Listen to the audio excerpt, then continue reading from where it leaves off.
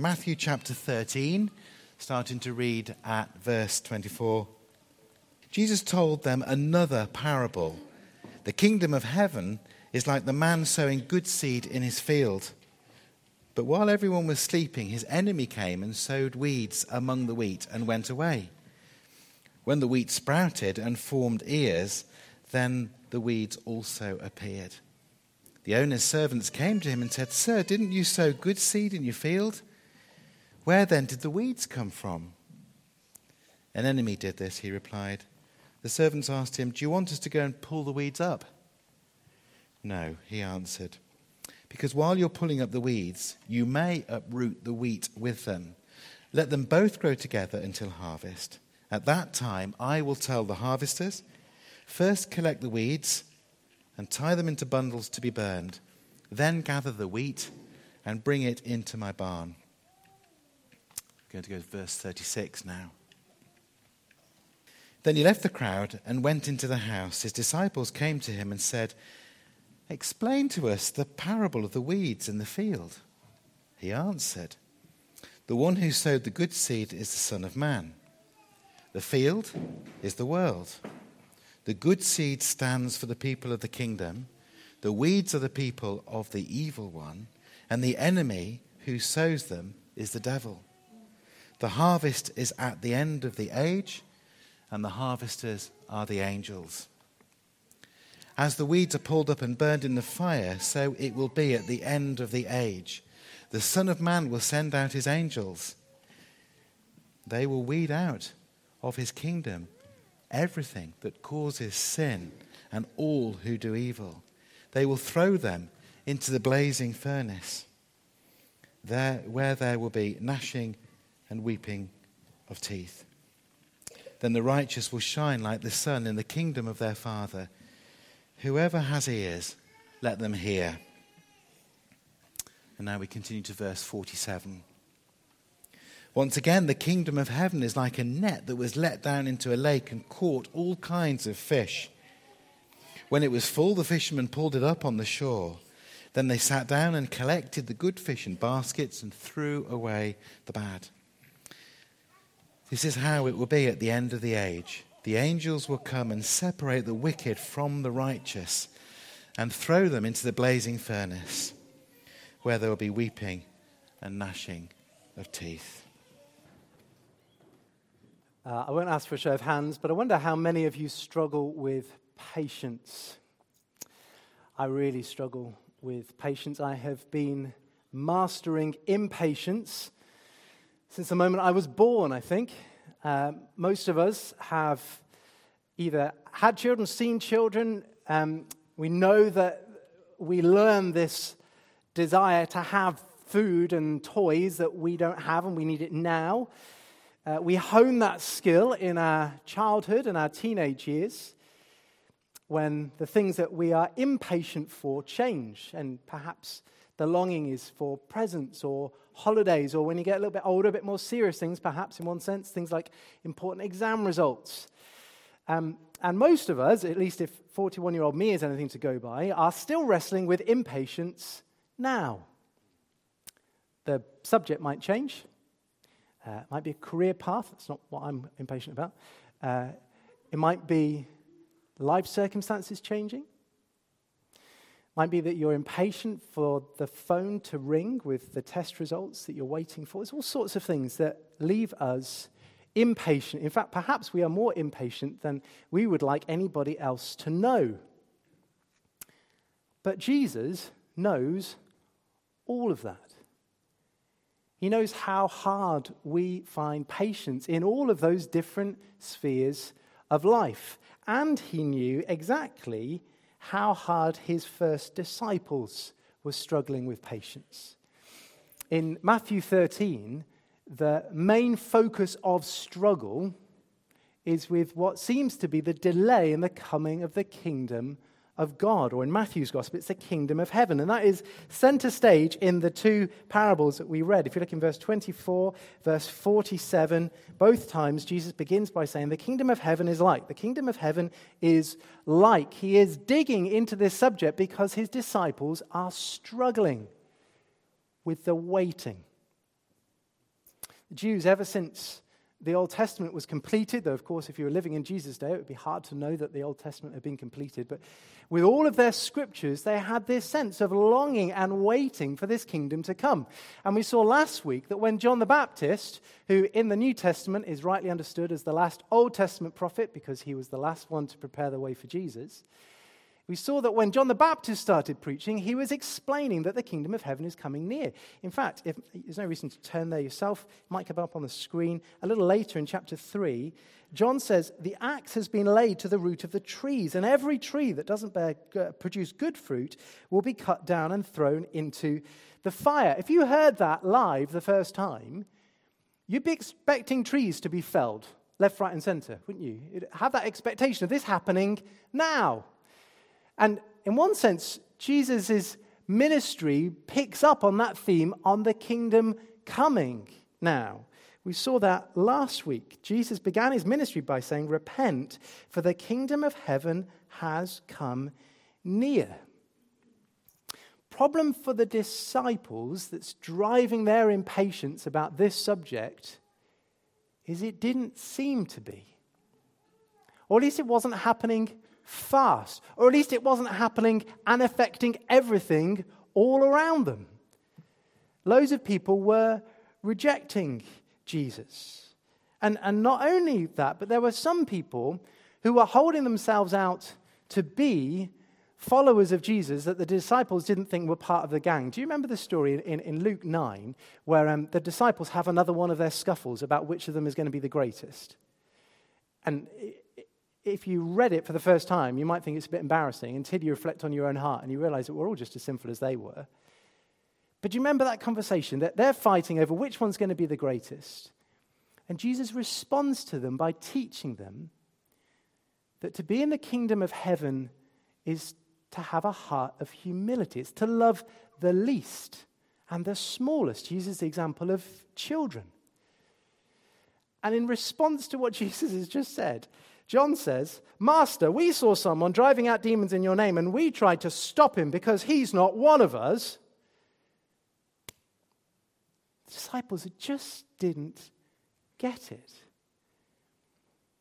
Not only did they struggle to learn the very basic principles of humility and of sacrifice, they also considered themselves so zealous for the kingdom that they would chase out anyone who wasn't part of their little group. Now, our battle for patience with God's kingdom is different, but it's just as important. And perhaps our biggest struggle is we're still waiting. It's been 2,000 years since Jesus' first coming. And we are still waiting for the fullness of his kingdom to come. And for all of that time, Christians have been living with the reality of what Jesus describes in the parable of the weeds. We have limped along, surrounded by a world of suffering and pain. We've tried to keep going when everywhere around us is evil and wickedness, not just in some far-flung country that hasn't yet really understood civilized ways of doing things. Here, in our country, there are Christians who are struggling in every kind of struggle, spiritually, mentally, physically. There are well-known professing Christians whose lives have been revealed to be a sham of sinfulness and hypocrisy. There are subjects being taught in our schools that are not just slightly apart from a Christian way of thinking, but entire curriculums are just anti-Christian. So how am I going to respond to that? Because that's our world. We have not yet seen that unveiling of the kingdom of God to such an extent that his reign and rule over all things is perfect and complete. We are living with all of these kinds of struggles. So if you're a Christian, some of you have got that kind of active bent that the disciples had and that the servants in the parable had, and maybe your way of responding to what seems to be the slowness of the kingdom of God coming is to kind of take action yourself. You're going to crack on and get stuff done. Or maybe you're a Christian with a different temperament and actually it's ebbing away at your confidence in God's word. Because you've waited. You might now be in your 70s, 80s. You might have been waiting 60, 70 years of your life to see more evidence of God's kingdom growing and for Jesus himself to return. And it's still not happened. Perhaps in your heart, the response to all of that waiting and delay is it's beginning to ebb away at your confidence in God's word. Some of you are here this morning and you wouldn't describe yourself as a Christian. And you've got to respond to this delay too, because this is what somebody said 2,000 years ago and we're still here today. So how are you going to respond? And for some of you, the way you respond is, well, nothing really seems to be happening, does it? And if nothing's really happening now, then there's no reason to think that anything's ever going to happen, which kind of means why bother with Christianity at all? Why suffer the cost of being a Christian if it's not really true? If that's your question, can you log that question in your mind? Because we're going to come back to it towards the end. They're the questions, they're the struggles that Jesus answers in the parables of both the weeds and the net. And what Jesus does is he tells us what God is doing now and what God is going to do in the future. And he tells us those two things so that we wouldn't become impatient or discouraged or disinterested. I've got two simple points this morning. The first one is that God is building his kingdom now, so be patient. God is building his kingdom now, so be patient. Look, let's work through the parable of the weeds first. We're reminded in verse 24 that the sower sowed good seed in his field. In the parable of the sower, Jesus doesn't give us that detail, because in that parable, it wasn't so important. But in this parable, it is. It matters that we know that the sower of the good seed is sowing seed in his field, which means the enemy, verse 25, has absolutely no right to even be in the field. This enemy is trespassing. And even in the way that Jesus tells the story, we know, the enemy knows he shouldn't be there. Because he waits until everybody else is sleeping before he goes out and sows his seed. Everything he's doing is wrong at every level. And what makes it even worse is that what he's doing isn't going to benefit anyone. Now, it might make a little bit more sense if what he was doing was sneaking onto somebody else's perfectly kept veg patch and stealing a corner of a raised bed for his own tomatoes. You could kind of understand that. It'd be wrong, but you could kind of understand that. Translators think that the word that Matthew's using for weeds here is actually a word referring to darnel, or darnel, I'm not entirely sure how you pronounce it. But darnel is a type of weed that hosts a fungus that's poisonous to animals and people. So the very thing that this enemy is sowing in somebody else's field can't be used by anyone, not even by him. This whole exercise is one of spite against the owner of the field. And the trickiness takes on another level, because if you know anything about darnel, I didn't before this week, but if you know anything about darnel, when it's a young plant, it grows up looking exactly like wheat. It's only when you get to the stage when the ears start to come out that you can see anything of a difference, which I can really relate to because I'm a bad gardener. I'm still right at the entry level of gardening.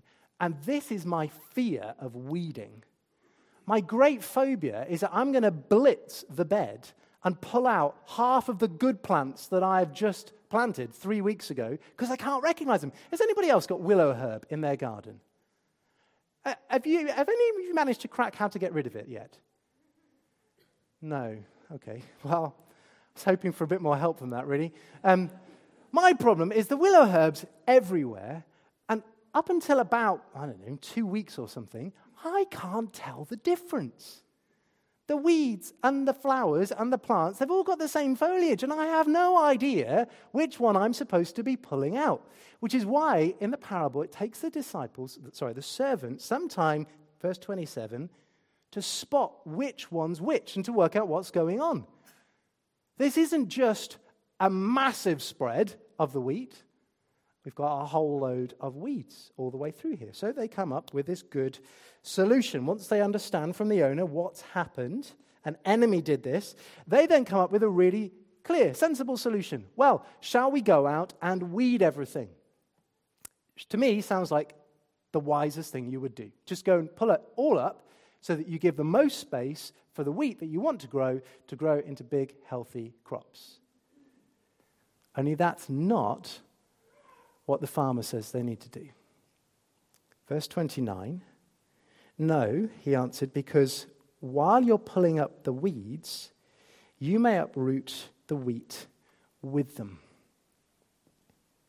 When I finally know that what I'm looking at is one of those herb things, I don't even want to use their name because it just makes me angry. You pull it out and you're like, this whole mass of roots comes out for this tiny plant that's about that big. That's how weeds work, isn't it?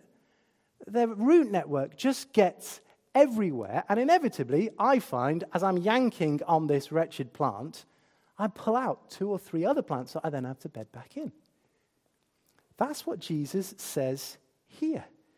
If you pulled out all of these darnel plants, all of their roots are intertangled with the wheat, and you would end up yanking out loads of the wheat. So do you see the farmer's priority? It's not that you have a perfectly clean field, free of any kind of weeds. It's just wheat. His priority is that the wheat grows to a mature plant that is ready to be harvested. That's what this farmer's concerned about. Now, the disciples don't understand all of that.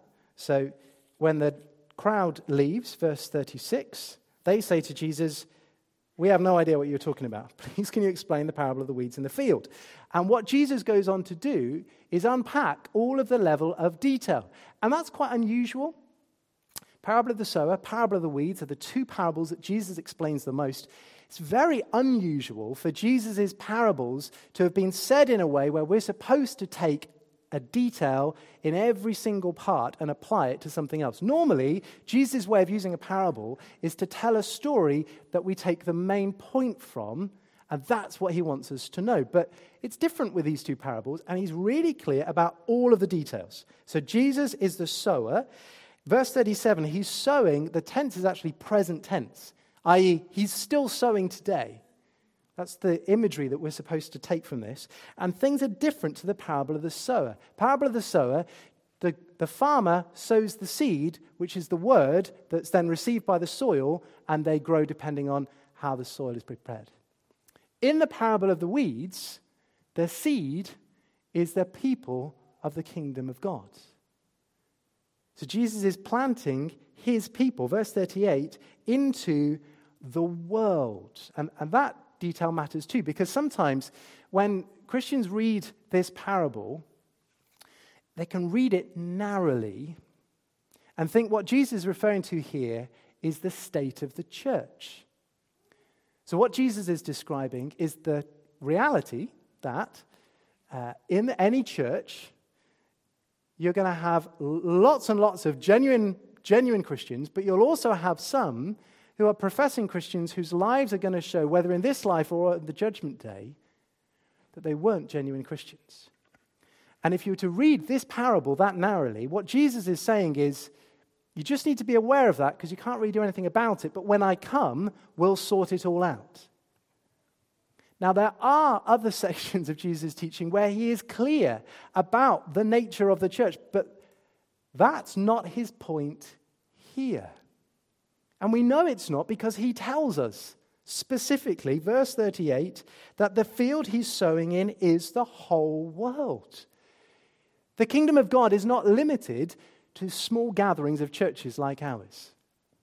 You absolutely should see, that in any faithful church, you should see evidence of the kingdom of heaven at work. You should see people living differently towards one another. You should see them loving God differently. You should see them more thoughtful about the way that they're reaching out into the world. You should see all of those things. Because a church is a family of people who have been changed and are changing to become more like Jesus. But this is not the limitation of the kingdom of heaven.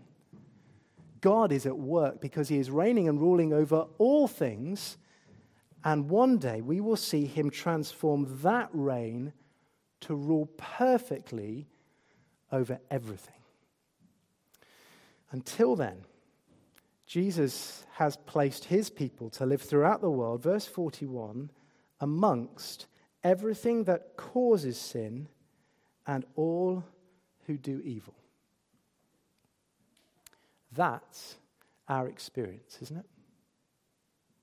That's not to say that Christians are perfect. We absolutely are not. And it's not to say that the world in which we live and the people that surround us are as bad as they possibly could be. They are absolutely not. But we live in a world where we are surrounded by evil and sin and suffering. So how are you going to respond to that? Is your spiritual heart going to drop because it's just been so long, nothing really seems to be changing, and you're done? Or perhaps you're getting to that point where you think, I'm just going to get on and do some stuff by myself because this is taking so long. It's almost as though maybe God doesn't seem to care. Look at all of the weeds. The first reason Jesus tells us this parable is that we would see what God is doing.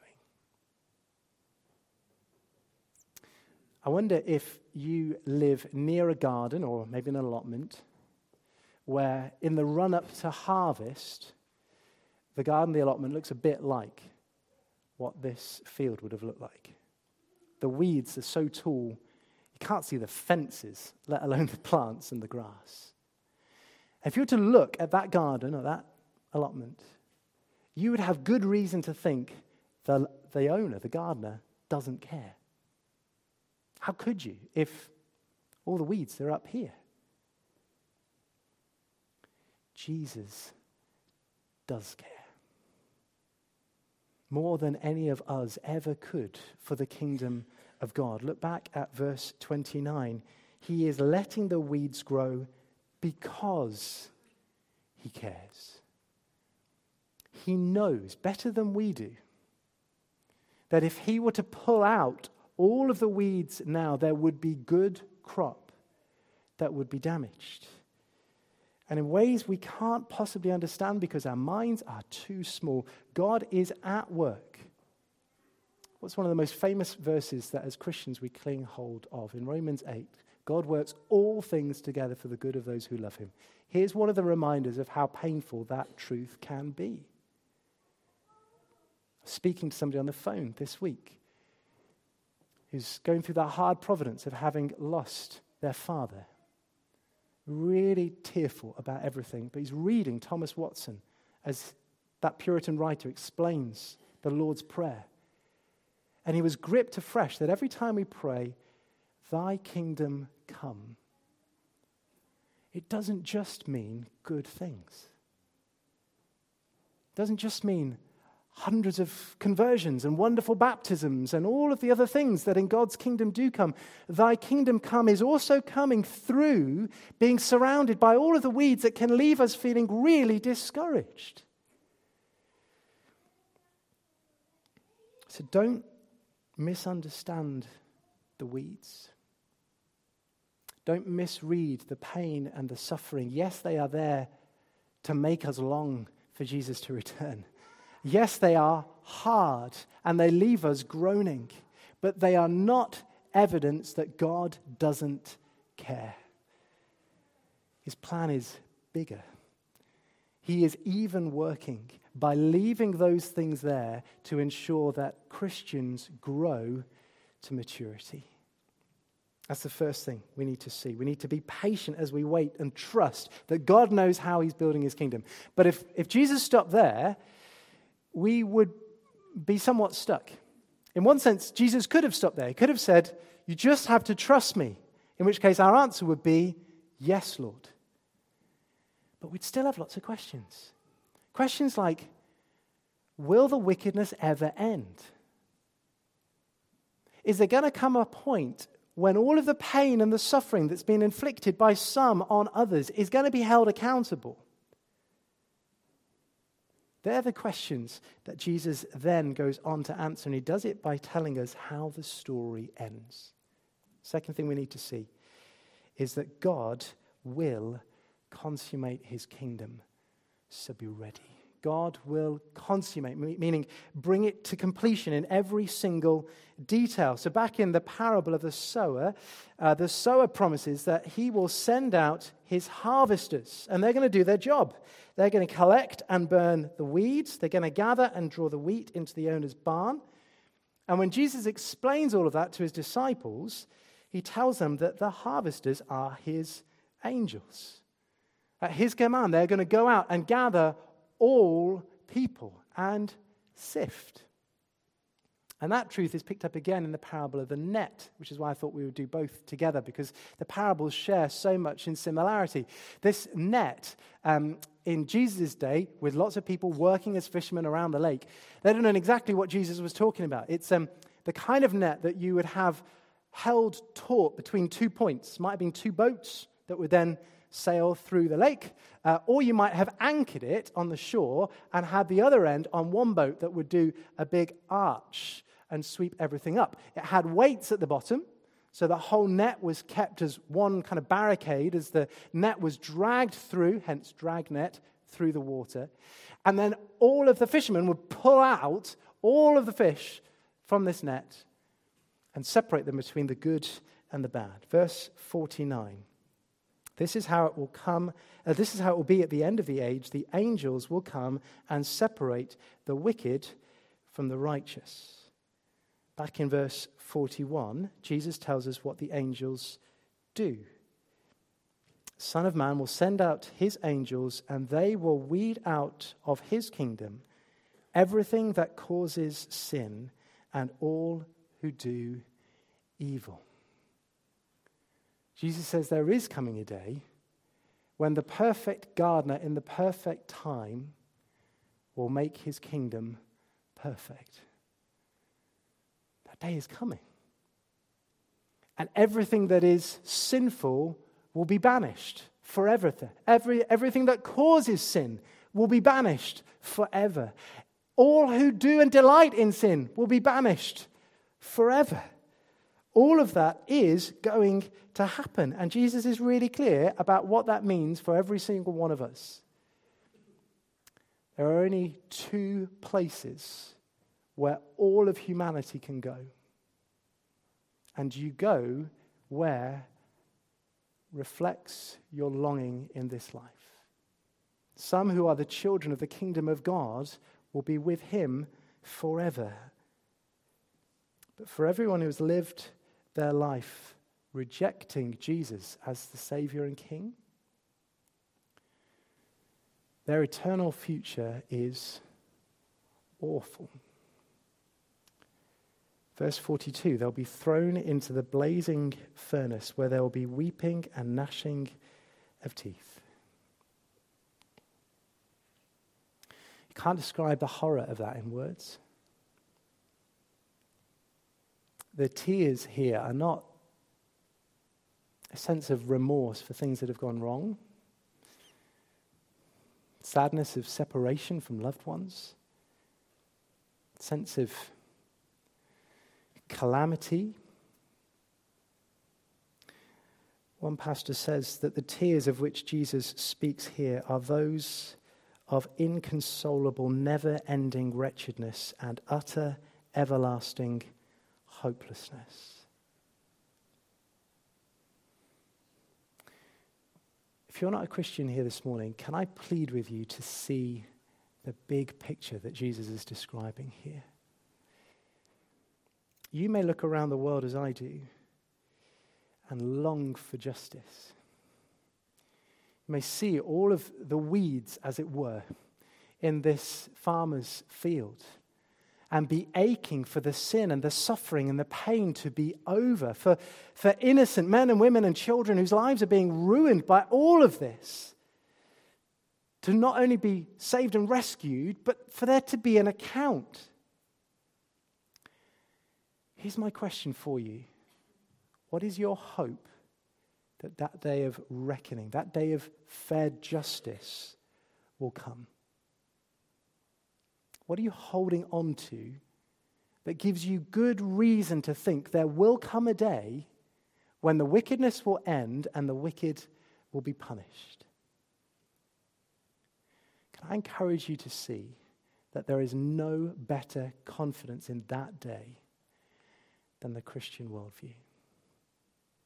This is how God himself, who is the owner of the kingdom, tells us the story ends. He's going to be the one to bring about perfect justice. He's going to be the one to pull out all of those weeds. God himself is going to root out everything that causes sin and all who do evil. I can't wait. Only left to myself, I'm also dreading it. Because you see, on my own, as for all of us on our own, we cause sin and do evil too.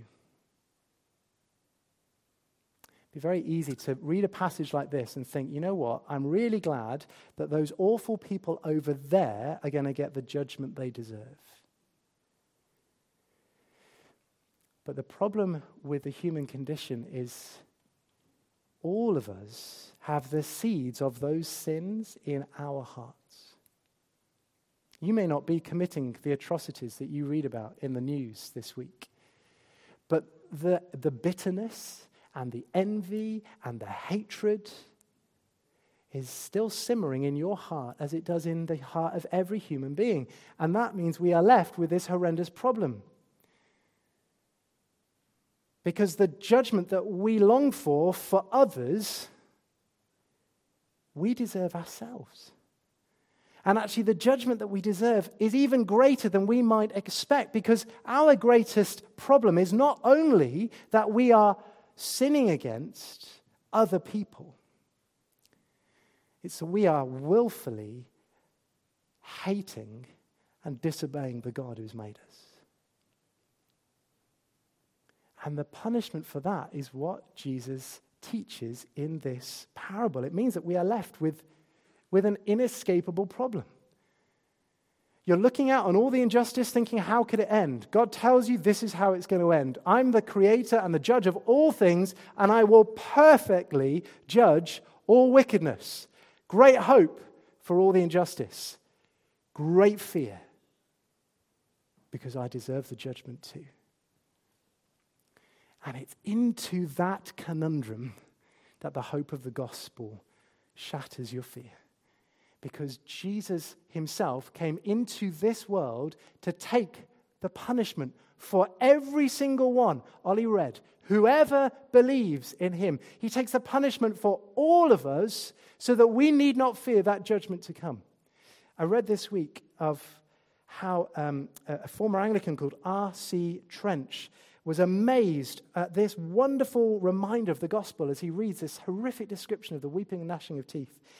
He says, whatever the precise meaning of these words, this at all events is certain, that they point to some doom so intolerable that the Son of God came down from heaven and tasted all the bitterness of death, that he might deliver us from ever knowing the secrets of anguish, which unless God be mocking men with empty threats, are shut up in those terrible words. Is that a lovely reminder of the hope of God in the extremity of the horror of sin and the judgment of pain? That's how great God's love for the world is. God knows the horrors of hell. And he has not left us to experience them forever. He has sent his own Son that whoever believes in him shall not perish like this, but have everlasting life.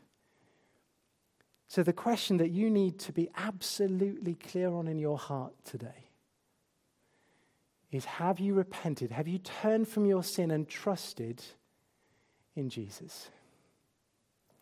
Do not listen to the lies of the devil. The devil's got loads of lies. Some of them include, none of this is really true. You don't need to really be worried about any of this, because look, you're 2,000 years later and the Christian church is still waiting.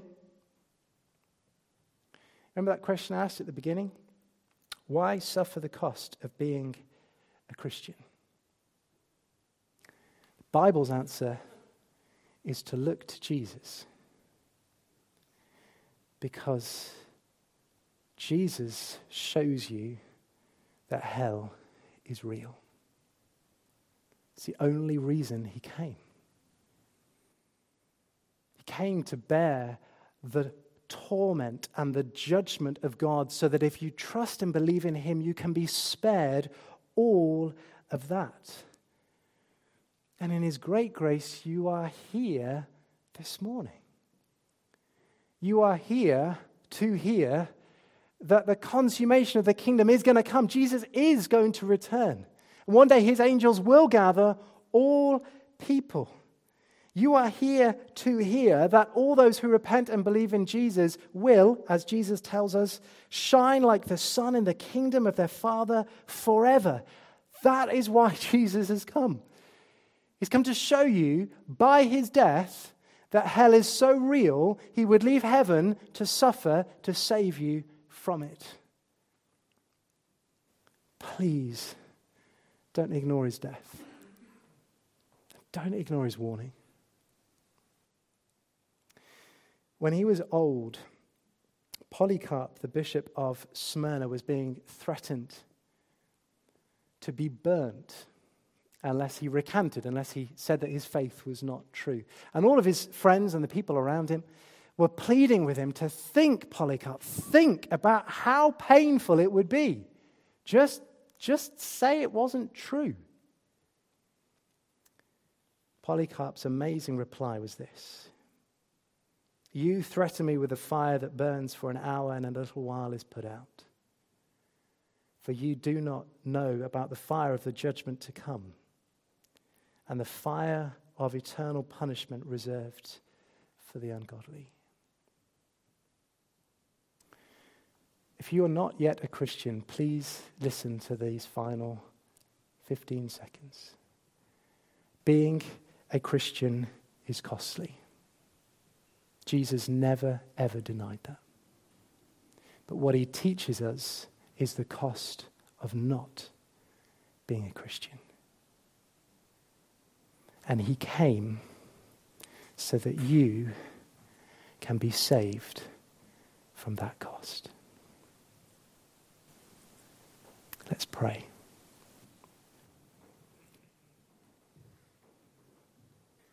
Father God, as we are confronted with the reality of eternity, we are reminded of our smallness, of our sinfulness, and of our desperate need of a Savior.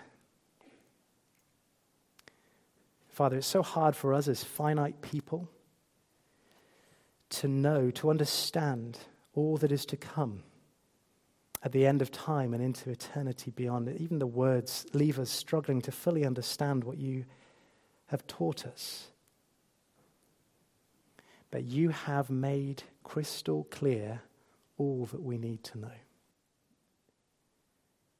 Your Son has not only taught us how serious judgment is, but he has shown us the divine goodness and mercy and grace of God that would send the one and only Son of God into our world to suffer, not only at the hands of men who forsook him, but at the hands of his Father, all of the just judgment of God upon our sin, so that we can be spared of that future and look forward to an eternity with you. Father, I plead with you on behalf of everyone here this morning that your Spirit would open the eyes of every single person who has not yet turned and trusted in Jesus.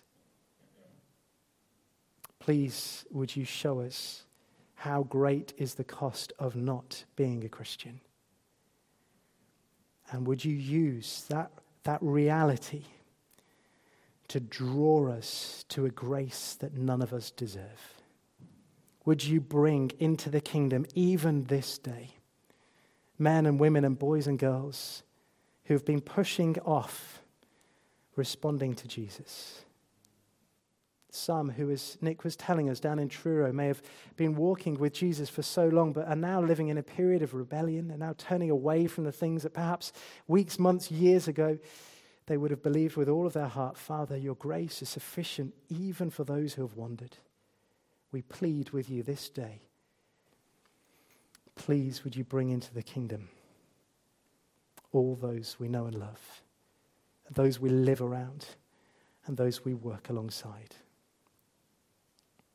Would you be more gracious to us than we deserve? We pray that your honor and glory would be lifted high. In Jesus' name, amen.